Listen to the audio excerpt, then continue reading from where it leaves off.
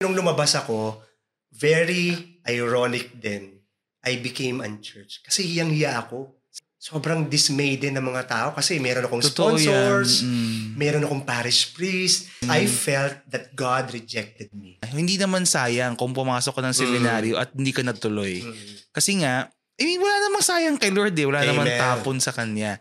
So para din sa mga tao nag-discern pa lang, tapos feeling nyo, baka hindi naman talaga ako magpapare. Huwag kayong matakot kasi kahit hindi kayo maging pare, sulit yun.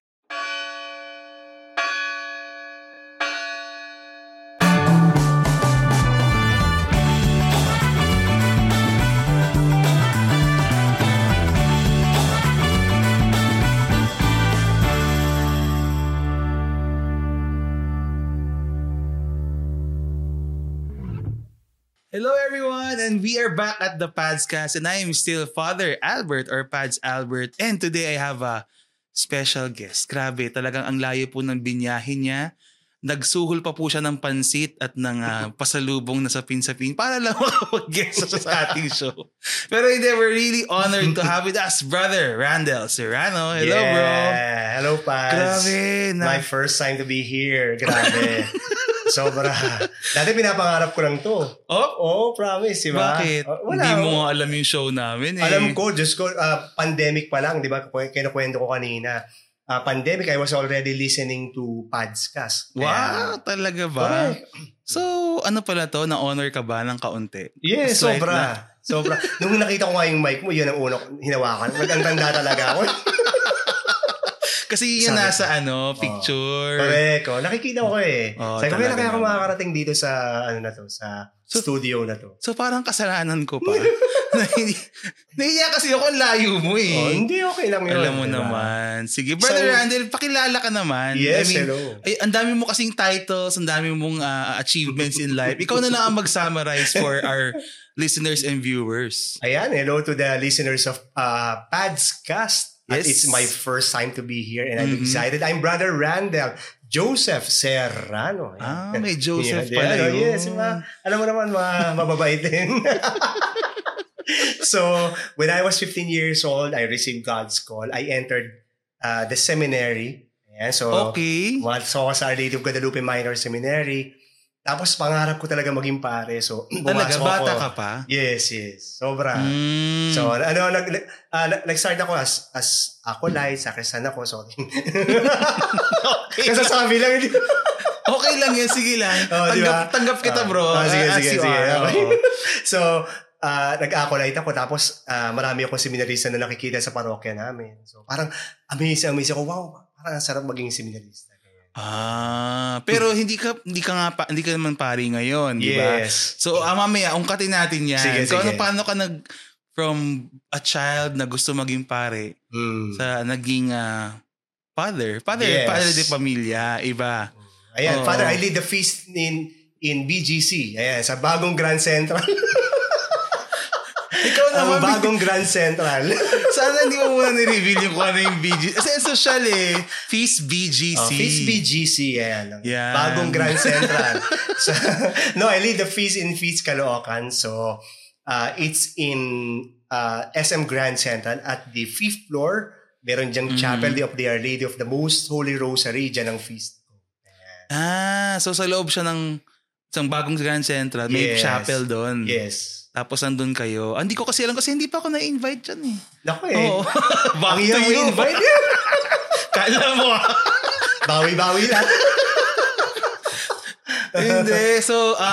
So feast builder ka doon. So, yes. Sa PadsCast, we've had several feast builders as guests. Si Brother J. Paul, si Brother Didoy. So ngayon si Brother Randel. No? So, para lang din kung may mga bagong taga-tune in. Ano ba ibig sabihin nun kapag builder? Ano ba daw, nagka-carpentry ba tayo dito? Anong ibig sabihin ng builder ng community na The Feast? Yeah, so The Feast is, para kailangan natin mag-start muna from The Feast. So bakit ba, ano ba yung The Feast? The Feast is the prayer meeting of the Light of Jesus family and community. So, and ang nagli-lead doon ay ang tawag ay feast builders. So, because we are in Catholic church, so meron tayong mga pare, we are leading the feast. So a builder is a lay person. Yes. So hindi siya religious, wala silang religious vows, pero brother din ang tawag. Yes. No? Parang Brother Bo, ganyan, Brother Mike Velarde, ganyan, di ba? Wala namang, hindi naman, kasi merong religious brothers and sisters, yung kami yun, yung mga member ng religious congregation na may title na sister and brother. Pero sila din, you refer to yourselves as brother. Yes. No? Brother Randel and so on, no? So, as builder, so meron kayong feast every week. Yes. Every Sunday. Yan. Tapos Caloocan. Right. So ano pang ganap mo sa buhay, brother? Sa ngayon. Ako, ganap ko sa buhay, ako po ay radio anchor sa gabay, sa Biblia, sa radyo, sa Veritas 846 na nagsasabi sa inyong kung dumilat ka na, gising ka na, kung gising ka na, ay blessed ka because every gising is a blessing. Yan, lagi niya naririnig. 5 a.m. Naka-plug ka kaagad, diba? Sa dulo pa yan eh. Alam mo naman ako eh. Pangungunahan ko talaga. So, every 5 a.m. That's 5 a.m. to 5:30 a.m. Grabe ang aga. Correct. So, I wake up at 4 a.m. papuntang Veritas. So, yan usually ang aking, that's what I do. I see. And then, I'm also studying I'm working student. So I work as a unit manager sa FWD. Because kaming mga builders, ang tawag sa amin ay by vocation. So kailangan meron kaming work. So hindi nyo job yung pagiging builder? Yes. Hindi that's nyo our siya ministry. pinagkakitaan? Yes. We get allowance from that. Pero may allowance pala. So we get allowance from that. So parang, but we are encouraged not to rely on the allowance that we get. So that's why we have a work outside. Like ako, motivational speaker din ako, corporate speaker, or I get invited to parishes and all. So and I'm studying at Don Bosco School of Theology right now, taking masters in pastoral ministry on counseling, family counseling. Yeah. Ganon. So tapos na ba kayo? Malapit na. Bakit ka to? Parang ang hirap eh. Mahirap ba? Hindi, ang hirap i-juggle, Father. Kasi, to be honest, alam mo, you're a family man, may work ka, tapos may ministry ka, tapos ito you're studying. Although it's an online approach, pero ang hirap din to juggle everything. So, I cannot imagine na nag-aaral kayo ng theology. Correct. While also doing all those other things. Right. No? So, iyan po yung mga builders natin sa The Feast, nag-aaral sila ng theology. Parang bagong program to, no? Right. Kayo yung mga pioneers. Yes po. Oo, para bakit anong meron doon? Bakit niyo siya kinailangan gawin? Ang maganda kasi since the feast is Catholic, so we want to be connected to the tenets of the Catholic faith, Catholic teaching. So since we are preachers, importante na nakabase yung sinasabi namin, tinuturo namin according to the Catholic Church. Catholic Church teachings, lalo na. So tama yan, no? Very good yan, no? Buti na na-initiate niyo yung program na yan. And you said you were a family man. Yes. So, ilan ang iyong mga butihing anak? I'm married to only one. So anak ang sabi ko. Anak. So, I have 3 kids. One is 20, one is 19, and one is 8 years old. 20 na? Yes, college na. Hindi ko... Maaga ako bumarot, Padsin. Sige na nga, pasukin na nga natin yan. Parang gustong-gusto mo nang pasukin yung kwentuhan na yan. Sige. So, nagsimula ka as a young boy. Kailan mo unang naisip nung bata ka na gusto mo magpare? Like, I was in grade 6 to first year. Ayan, yan yung mga nag-start na... May naging classmate kasi ako galing ng mga 12 or 13. Something like that. So, pumasok kasi ako 15 years old. May ka-classmate ako sa first year high school sa labas. Usually sa labas. Term natin. Kasi pag sa loob ng seminaryo. So, na-encourage ako sa kanya. So, parang na-entice ako na pumasok sa loob ng seminaryo. 12 years old ka, may kaklase ka, tapos... Ayan, tapos lagi siya nagkukwento sa seminary life niya, ganyan. Tapos ako naman, during those times, sobrang enticed na ako kasi meron ako mga nakakasamang sa altar ng mga seminarista.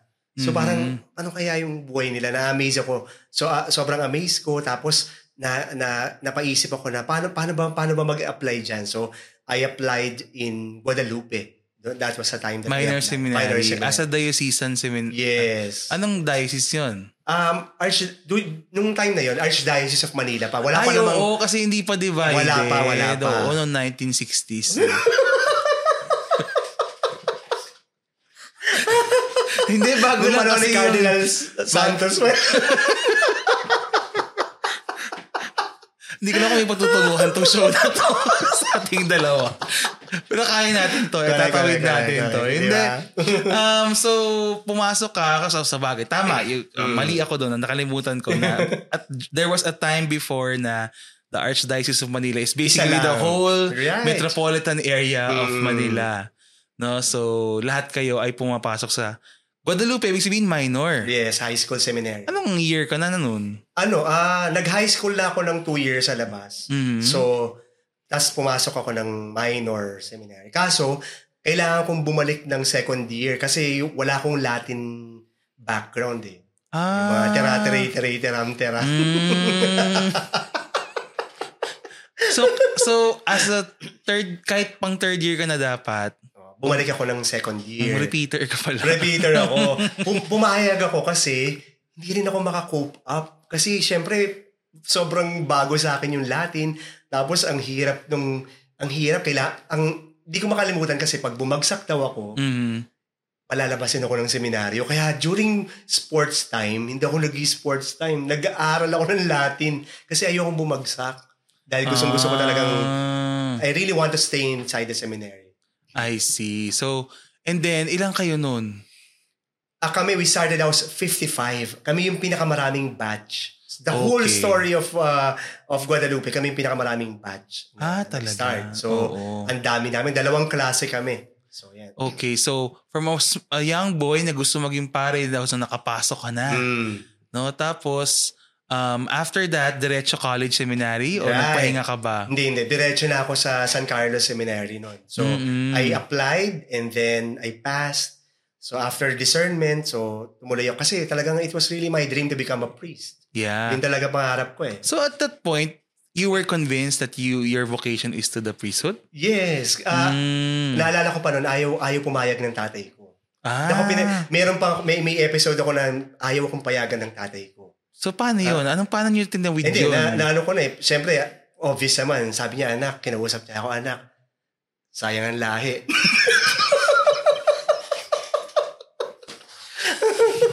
Hindi. But really, Sakala ko seryoso ka. Hindi, Pads. Then may episode talaga na gano'n na hindi ako pinayagan. Tumakas ako. I can still remember, nung mag-exam ako, Thursday, kasama ko yung lolo ko, saka yung nanay ko. So yung lolo mo at nanay mo ay supportive? Yes, supportive sila. Not until nakapag-exam na ako, hindi naniniwala yung tatay ko. Kaya, tapos pumasa na ako nung pinakita ko lang sa kanya, tsaka lang siya naniwala sa akin na papasok ako. Bakit ayaw niyang maniwala? Hindi, kasi parang para sa kanya, hindi kasi kami, hindi ako lumaki sa religious family. Yung parents ko are not churchgoers. In fact, my father, meron siyang irate siya sa mga pari nung mga time na yun. Kasi something happened in our parish. Tapos may kapatid kami na namatay. Tapos parang hindi ko na matandaan, pero meron yung ganun basta factor. Meron siyang parang mainit ang dugo niya sa mga pare. May tampo siya. Kaya hindi kami religious. Pero ako, kahit hindi nagsisimba yung father ko, kami ng nanay ko, lagi kami sa simbahan. Lagi kami nagsisimba. Every Sunday, we never miss it. Ganon. Kaya, pero ako, sobrang fired up ako talaga sa na-feel ko. Kaya nag-exam ako. I see. Tapos pumasa ka naman, di ba? Yes. Tapos pumayag na yung tatay mo. On board na siya. Yes. Yan. And then yun nga, so during that time, you were confident that God was calling you to the priest. Paano mo na-determine yun? Pakiramdam mo lang? May sign ba? Bumuka ba yung langit? Lumabas si Angel Gabriel? Paano mo kasi di ba yung mga PadsCast natin, alam niyo naman yung kwento ko na baliktad, wala akong desire. Bigla na lang ako nagkaroon ng moment na magsiseminaryo. Tapos, even when I was already inside, parang subok lang siya. Yun lang nasa isip ko, susubukan lang natin to ha. So, ikaw naman, parang you're on the opposite side of that. Ikaw, confident ka na, sure ka na. Paano mo nasabi? I went on discernment process. Nagpunta ako sa live-in seminar, mga ganyan. So, nakausap ko yung parish priest ko. Tapos, may mga ganun ako mga... Supportive naman sila. As young as I am, ganun na yung desire ko. So, bata pa kasi ako, mahilig ako sa Bible. So, mahilig ako talaga sa... Bata pa ako, na-invite ako sa mga small groups, tapos nagtutok na ako. Ay, ganun? I get to be invited na mag-talk ako ng ganyan, mag-share. Not talk pala. Mag-share. Yan. So, laging ganun. So, involved ako sa parish. Despite my father is very distant to that church. So, ako na-feel ko, kasi iniiyakan ko, hindi ako makatulog. Parang alam mo yan, parang ito talaga yung gusto ko. So, yung live-in seminar parang wow. Heaven experience sa akin yung live-in seminar ko sa Guadalupe Minor Seminary. Yung live-in seminar, yun po yung parang overnight ba to? Weekend? Hindi lang, Father. 4 days ako. 4 days inside. Baka naman nagpuslit ka na lang, hindi ka umuwi. Kasi kami sa St. Paul, overnight lang. Kami 4 days. Ganon sa... So, naalala ko pa si Kuya Jeff Quintela pa. Father Jeff Quintela pa. Kuya Jeff po pa siya. Kuya Jeff ko pa siya noon. Grabe. Sila yung papunta na sila ng San Carlos Seminary that time. Sila yung nag-live-in seminar sa amin. So yung mga PadsCast po natin, pag ganon, bago kayo pumasok ng seminary, typically merong parang live-in program para lang maranasan mo yung buhay sa loob. Yes. No? So sa St. Paul, overnight yun, over the weekend. And sa inyo, medyo mas mahaba nung panahon na yon. Yes. Oo. Tapos, sige. So, nag-college seminary ka. Tuloy-tuloy yan? Walang tigil, walang mga regency or breaks? So, dire-diretsong San Carlos Seminary. Sobrang, ako kasi, nung that time, fired up ako talaga. Sobrang, So, yung mga kaklase mo, parang, kasi kami noon, nung college kami, nung pumasok na kami, no, parang, nagitinginan kami kung sino yung parang totoo. So, hindi ako kasama doon. Kasi parang malabo talaga yung ako eh. So, pero meron kaming mga kaklasing, isang tingin mo pa lang, parang papari talaga. Napaka-prim and proper, napaka-banal, ganyan. Kasama ka ba doon? Hindi naman ako prim and proper. Pero I belong to the group na talagang seryoso. Hindi ako yung pagdududahan na ito, hindi ito magpapare. Talagang seryoso ako sa academics ko. Kasi, di ba? 3 aspects yan. Academic life, community life, prayer life. Wala akong problema doon. Talaga, I'm very faithful to those things. Pero, kaya yun yung sobrang gustong-gusto ko. I see. So, and then after that, so ano bang ang program ng San Carlos? After college seminary, what do you do? After philosophy, theology ka na. Diretso yun. Walang Wala. Intervening. Walang ganun. Unless mag-regency ka. Ayan. Which is optional. Regency yun po yung lalabas muna. Yes. Para lang, break. Break so, ikaw muna. Tuloy-tuloy ka talaga. Hanggang philosophy. I finished my philosophy. Yan, natapos ko yan. Pero after that, I decided to take a regency. Okay. Yun, after philosophy. Kasi, Pads, ayan, di ba? So, sabi ko nga sa inyo. Welcome back to Christy Fermin. Ito totoo to. Kasi, ang tanda ng reference, sorry. Grabe naman, ha? Hindi ba divina ba na yun? Ay pa dapat yung sinabi ko. Pero sige, ito na. Juicy na to eh. Okay, so sige. after na nag-regency ka. Hindi pa yun, Pads. Bakit? Kasi along the way, in spite of my desire to become a priest, nung 3rd year philo ako, pinadala kami sa mga parishes. Ayan. Tapos, I met somebody, no? When I was inside, I kept a relationship. I was unfaithful to my call. Grabe, I'm living 2 lives. So, nasa loob ako, pero may girlfriend ako. And I kept it for 3 years. For 3 years. I kept it for, 2 or 3 years, something like that. So, ganun. Alam mo yun, secret yun. Hindi alam ng mga formators. Hindi alam ng mga formators, pero yung mga classmates ko, of course, aware sila. So, hindi ako tumatakas, pero ginagamit ko yung mga times na meron kaming apostolate. Yeah. Kasi apostolate chairman ako. So, ikaw nag-schedule. Tapos, pati yung mga, ito pa, the irony is this, ako yung vocation chairman. So, lumalabas ako. So, ginagamit ko yung times na yun na makipag-date, alam mo yun, tumatakas ako, something like that. So, it was really terrible. Ang tagal ko yung tinago. Until na lumabas ako, Pads, alam mo ba na amin ko itong bagay na to, 2018. sa Manila Cathedral, when we were asked, kaming mga young builders, yan na, Pads, young builders, nililinaw ko lang, 2018. Pag may nagtatanong sa akin, ba't ka lumabas ng seminaryo? Napakasinungaling ko. Kasi syempre, gusto mo i-protect mo yung image mo. Kasi po, gusto kong pag-isipan talaga kung ito talaga yung vocation ko. Pero, noong 2018, that was the only time that I was able to confess or tell my real story. I left because humarot ako. Yun. Ang programang ito ay rated. Totoo yun, pa. So, parang ma-MTRCB kami for the first time. So, yun yung real story ko. First time, 2018, in front of many people. Doon mo lang nasabi. Doon ko lang nasabi, doon ko lang din na-admit sa sarili ko na yun yung reason. Because I was unfaithful to my call. I was unfaithful to my vocation. So, that's why I left. Father, very ironic ako. Dati, lumalabas ako, alam mo naman ng mga seminarista, bibigay ka ng communion, recollection, retreat, something like that. Naka-Roman collar pa ako minsan. You know, pagka undas, di ba, magbe-bless ng mga we are allowed to do that. Ganun ako. Kilala ako sa parokya. Pero, nung lumabas ako, sobrang dismayed din ng mga tao kasi meron akong sponsors, meron akong parish priest, and you know, and even my family was so disappointed kasi lalo na yung tatay ko. Ba? Nung nagpaalam ako sa tatay ko, kasi ayaw ng tatay ko pumasok ako. Kala ko siya diba? Magpupunyagi. Diba? Kasi yung lahi niya matutuloy. Oo, diba? Hindi, ayaw nga niya eh. Pero nung natanggap niya na, ayaw naman niya akong palabasin. We came to the point na sinabi sa akin ng tatay ko, kung gusto mo, ituloy mo na lang yan, magpa-order na ka. Tapos kung gusto mo lumabas after that, tsaka ka lumabas. Kaya ayoko. Ganun, meron kaming ganun episode. Pero Father, naging burden ko yan. Kasi from then on, hindi nagsimba ang tatay ko na. Oh. Yes, meron akong ganung sitwasyon. Di na siya nagsimba ever. After mong lumabas? Yes. So alam mo yun, sobrang active yung father ko was on church, tapos naging church siya because I went inside the seminary. Tapos nung lumabas ako, it became a disappointment to him na pati yung faith niya talagang na-shaken. So hindi siya nagsimba from then on. I see. Okay. Tapos nun, so nung lumabas ka para magpahinga, that was it? Tapos na ang iyong vocation journey to priesthood? Hindi. When I left, so syempre may girlfriend ako. Tapos hindi ko rin naman siya nakatuluyan. No? So hindi ito si... Hindi. Hindi yan yung wife ko. So iba to, iba. Alam, ang hirap eh. Pogi problems kasi yung fans.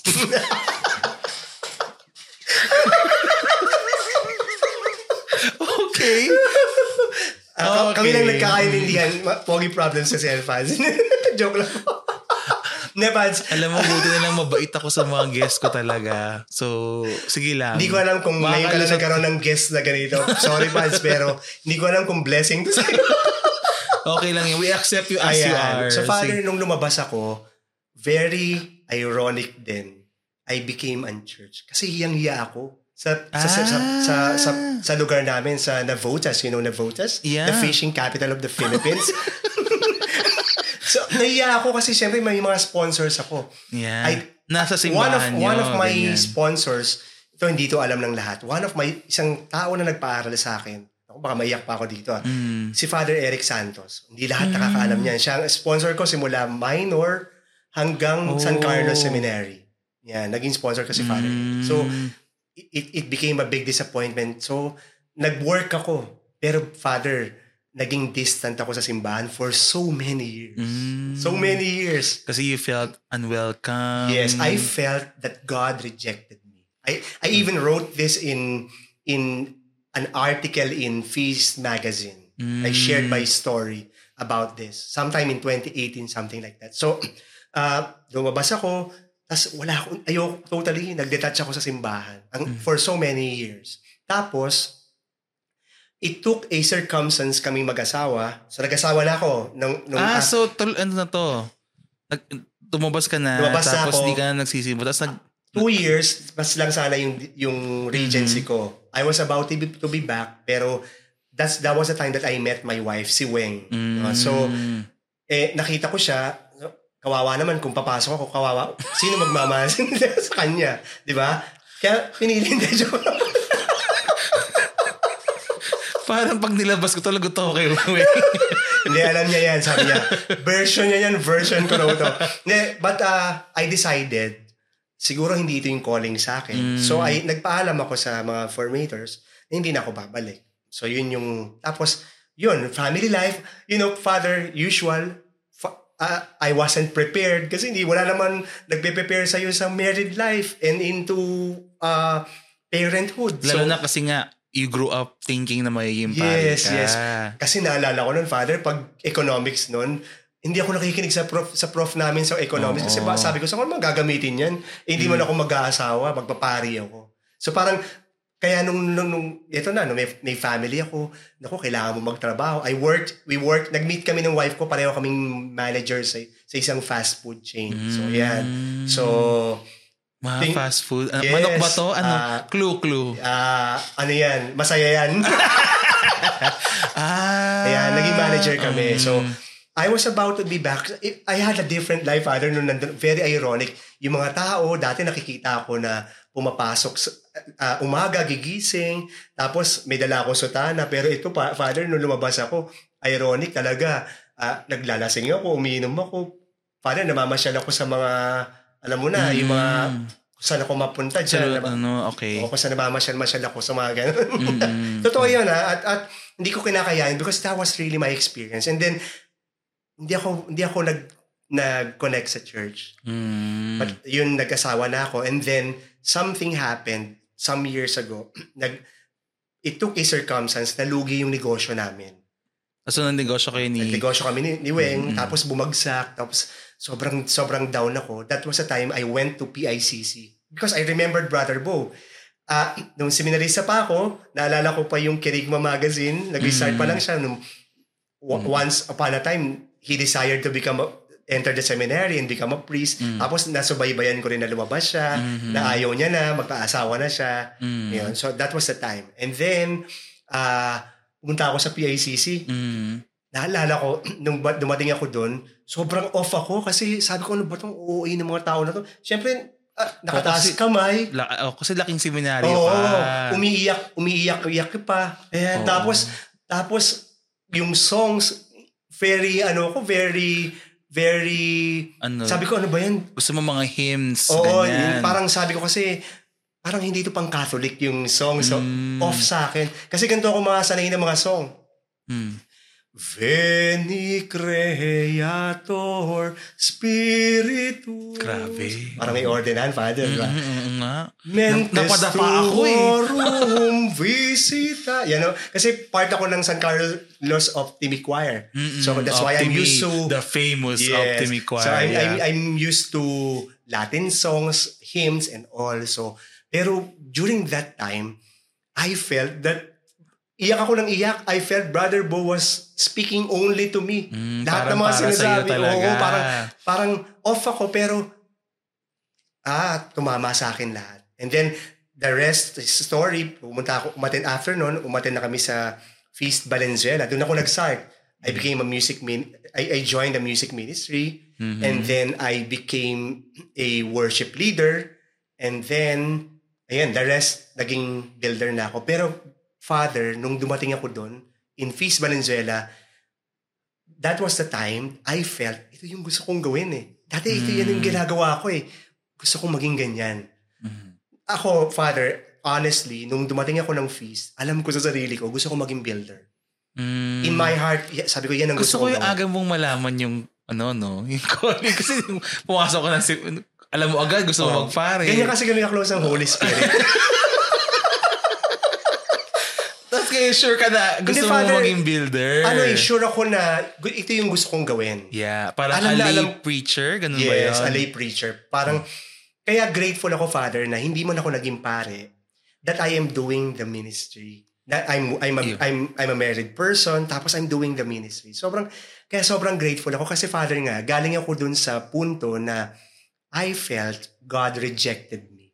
Yan ang pakiramdam ko eh. Nireject ako ng Diyos kasi unfaithful ako sa call ko. Kaya ako parang sobrang blessed ko that I became a feast builder. Kaya ako, I do everything.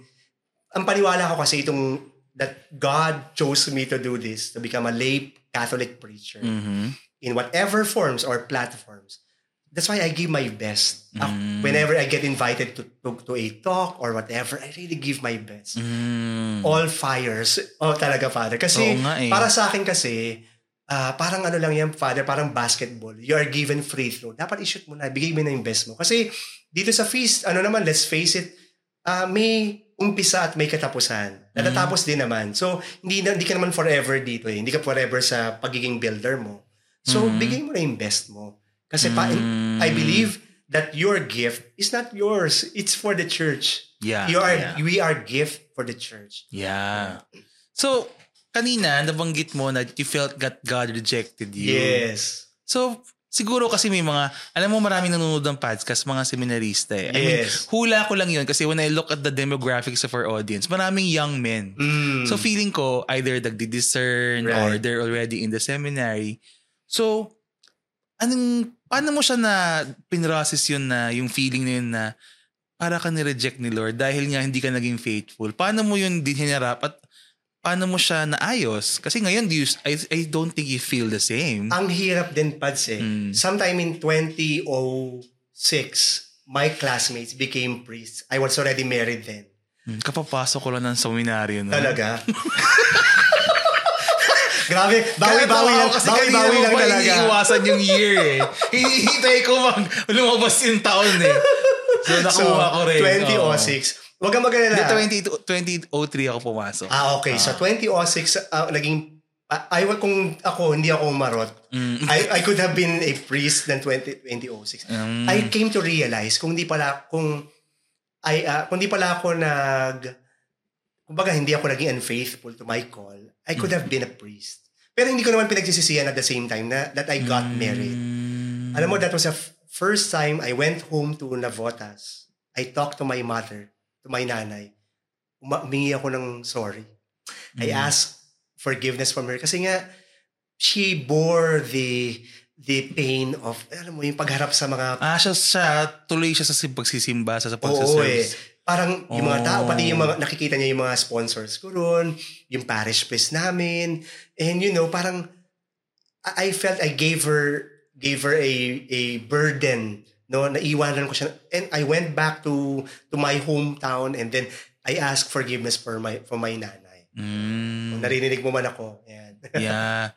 Okay, tapos, pero yung sa Diyos, paano mo yun, naayos mo ba yun? Or how did you process that?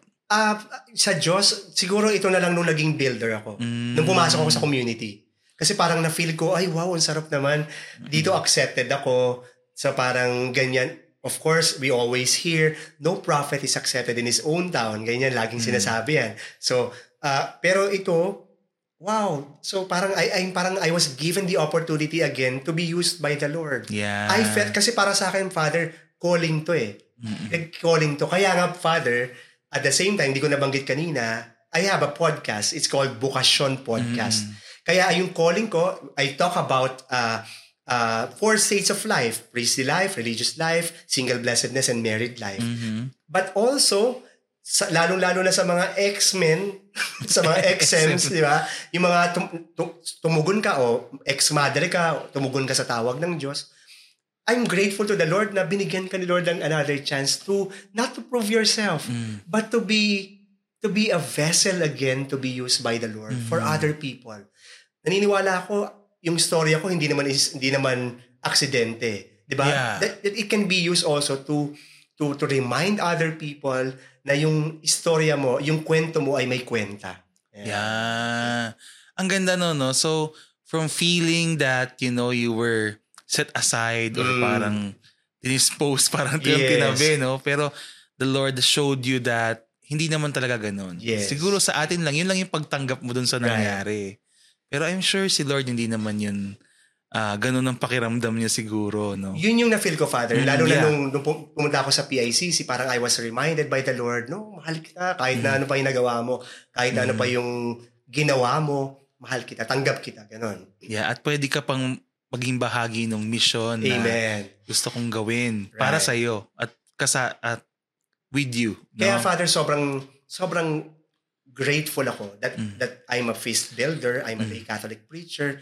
or kung ano man yung ginagawa. Kaya ako, Father, talaga, I give my best in everything that I'm given an opportunity. Yes. Maganda lang din na nabanggit mo yung immediate impact, yung immediate aftermath ng paglabas. Kasi I think that's something that most people don't understand. Yung pressure sa seminaryan. Yes. Minsan, may mga tao na hindi nilang makalabas ng seminaryo because they feel so pressured to finish. Right. Lalo na kung may ibang taong nagbabayad ng education mo, yung mga benefactors, sponsors, diba? So, I think maghahalagang malaman nyo ng mga tao. And kayo din, kung meron kayong mga makitang ganun, sana wag nyo silang i-judge. Wag nyo silang i-crucify. Kasi sabi nga, kung lumabas yun ng seminary, ibig sabihin, tapos na yung, kung baga gusto ni Lord, dito ka, pumasok ka tinawag ka niya para pumasok ng seminary, but not necessarily na maging pare. Tapos na eh. I mean, nakuha mo na yung dapat mong makuha doon. Amen. Na-form ka na sa dapat mong ma-form and okay na yun. Amen. Ako lang kasi mayroon din tayong mga unfortunate incident na kunyari pari na. Tapos lang siya ka lumabas. And sometimes part of the factors are hindi lang sila maka-amin. Hindi lang nila masabi yung totoo na ayaw ko na talaga. Kaso yung everyone around me say, excited na kami mo ordain ka. Excited na kami. Nakukilan kaya yung first mass mo. Tapos, diba, may mga tao na sobrang excited. Mas excited pa sa'yo. Right. Oo. Which is also good. Buti nga eh. Maganda rin naman. Pero yun nga, wag nating i-crucify yung mga exams natin. Kasi kung nagtuloy yan na hindi naman talaga nila gusto, mas malaking trahedya yun. Agree. Diba? Mas malaking problema yun sa sitwasyon, no? Kaya ako, Father, yung Bukasyon podcast, kaya nga bukas, no? Parang pinto, bukas yan. Pasok ka lang. Parang si Lord is telling you, bukas yan. Bukas yun, bukas yung pinto, pumasok ka lang. So, sa akin, it's very close to my heart. Kasi, ako yun eh. Ako yun na dati feeling ko that the door was shut off from me. Parang ganun ang pakiramdam ko. Pero the Lord opened more doors and more windows for me that now that the Lord is using me as a builder and radio anchor or a counselor and or a father and husband. Right. So, Father, parang sobrang blessed. Sobrang blessed. Yeah. Siguro as a last point on this entire sharing, no, na wag nyo rin kalimutan na hindi naman sayang kung pumasok ka ng seminaryo at hindi ka natuloy. Kasi nga, wala namang sayang kay Lord eh. Wala namang tapon sa Kanya. So, para din sa mga tao nag-discern pa lang, tapos feeling nyo, baka hindi naman talaga ako magpapare. But if you feel that, the Lord is really leading you towards that direction, huwag kayong matakot kasi kahit hindi kayo maging pare, sulit yun. Sulit yun na at least alam nyo talaga, tinry nyo, kaysa naman tumanda ka na, what if? Yes. Diba? Saka in one way or another, Father, sa experience ko, ibibase ko lang sa experience ko, gagamitin ka talaga ni Lord. Hindi tama kayo, Father. Meron talagang mga tao, gaya po ninyo, na talagang sadyang you are anointed by the Lord to become the priest. Pero kami, we are lay people. Ang trabaho natin is to become priests also to our own family, to companies, to the marketplace. That is our goal. Whatever you do, if you are an engineer or you're a doctor or whatever you do, you are in a call center. So, dyan ka ginagamit ni Lord. Huwag mo isipin na you are called only in one particular community and all. So, yun. So, actually, ginawa rin natin to, Brother Randel, kasi meron tayong upcoming project. Yes, parang may pelikula, no? Kasama po kami sa Gomburza. Kami po yung gumarote. Hindi pala yung kontrabida pala. Hindi tayo main role. Hindi, meron po kaming collaboration soon with in a class sa tinatawag na FeastCon or the Feast Conference. Yes. So ano ba yun, Brother Randel? Para lang may idea yung mga listeners natin. The Feast Conference before it's called Kerigma Conference. Or K-Con. K-Con, yan. Ngayon ay Feast Conference na. So this is the largest Catholic conference happening in the country every year yan. Talaga ba? Yeah, so by Brother Bo Sanchez. So marami po ditong mga we get to invite a lot of speakers, Catholic speakers, so that alam mo, hindi lang nangyayari yung learning sa feast or sa church, but we get to learn a lot in all aspects, business, family, religiosity, prayer, and all. So lahat in all aspects. Ang ganda nito kasi parang learning experience so in 3 days, Father. Yeah. So, kailan to? November 24 to 26. Ayan. Yeah. So, that is Christ the King Sunday. Yes. So, that weekend. No? And sabi nga ni Brother Randel, may iba-ibang classes. Merong mga plenary class na lahat magkakasama. And then merong mga main class, tapos may mga streams, no? Iba-iba. May finance. Ang inaabang ko kung may pa-Zumba yung mga ganun. Di mo dapat holistic? Oh, diba? Dapat may malay mo pa-surprise yan, next year ng mga pa-gym session. Diba? Pero so we are, Brother Randel and I will be doing a class. Yes. So, I'm so excited about this. Yeah. So imagine. So ito pong napanood nyo, kung kaya nyo po siyang tiisin ng isang oras, sa ganito po kami, ini-invite po namin kayo sa aming class sa FeastCon, which is entitled The Most Google Catholic Questions. Ayan, di ba? So catechetical, at sasagutin namin yung mga tanong ng mga tao tungkol sa ating faith. So, pwede kayong pumunta if you wanna deepen your own Catholic understanding. Right. Or, kung you wanna bring a friend, yung mga friend yun na maraming tanong, maraming objection, maraming pagduruda sa ating pananampalataya, pwede niyo po silang i-invite para makinig. No? Baka hindi po kami nandun para magdebate. Baka mamaya ay magsama ka na doon, magdidebate. Oo. Kasi mga yung mga friends mo na feeling mo they're ready to listen kung ano ba yung pinaniniwala natin bilang Katoliko. Amen. No? So, it will be a 1-hour class and Saturday ang ating slot, di ba? Yes, Pat. Saturday afternoon. So, check out FeastCon in their social media platforms. Doon niyo po makikita kung paano mag-register. It's open to all. Hindi naman kailangan nakapag-feast ka na before, di ba? Right. So kahit sino. In fact, Father, marami naman din umaten ng feast conference and kerigma conference before na hindi naman talaga feasters. Yeah. They would just like to see Brother Bo and learn more aside from, ito minsan may mga communities din to, ibang members ng ibang communities, but they want to learn. Yeah. And so yun, kaya tama ka, Father, welcome to it. Correct. Kahit nga hindi ka talaga Katoliko pa or practicing, di ba? Kasi nga, you wanna learn and deepen your faith, no? Ano ba to? Ano ba tong ginagawa nila? Bakit sila nagpupuna sa mga santo? Mga ganyan tanong. Bakit sila nagdadasal kay Mary? Yan. Ako, yan diba? naman. Ano yan? Bakit may pari? Ba't bawal mag-asawa ang pari? Yan. Diba? Yung pastor naman pwede mag-asawa. At sina father, bakit?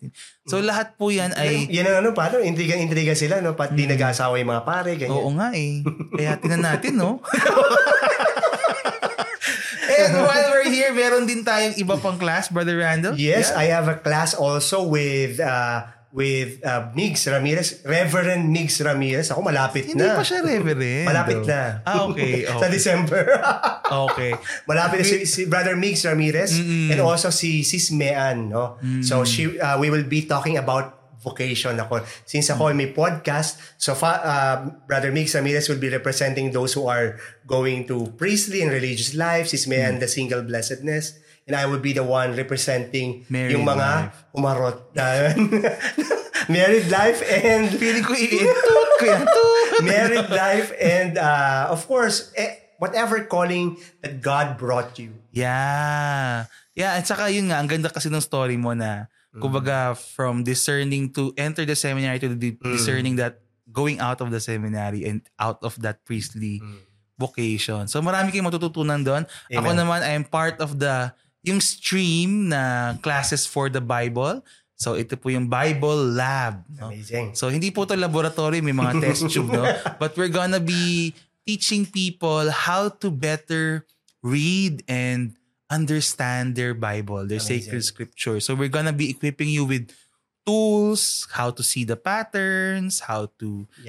Kumbaga para mas lumalim yung pagbasa natin sa Biblia. So I will be one of the 6 classes on that and I will focus on the book of Jonah as an example of looking at biblical patterns. Kasi yung Jonah, 4 na chapter lang yan. Yes. So kayang basahin ng ilang minuto.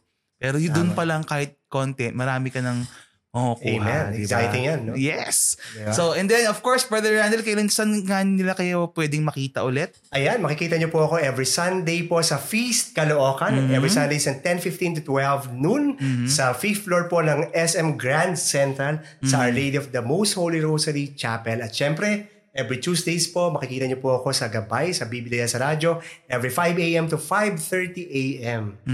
And wala you akong have ginagawa a podcast. I have a podcast. It's called Vocation Podcast. Get ready for Season 2. Ayan. Naging bahagi na po actually ng Correct, Season 1. Nag-guest ko si Father. Yung highest rated episode po. Oo, yun. Totoo. Di ba? Ito kaya? Naku, Pads, sasabog yun. Dito.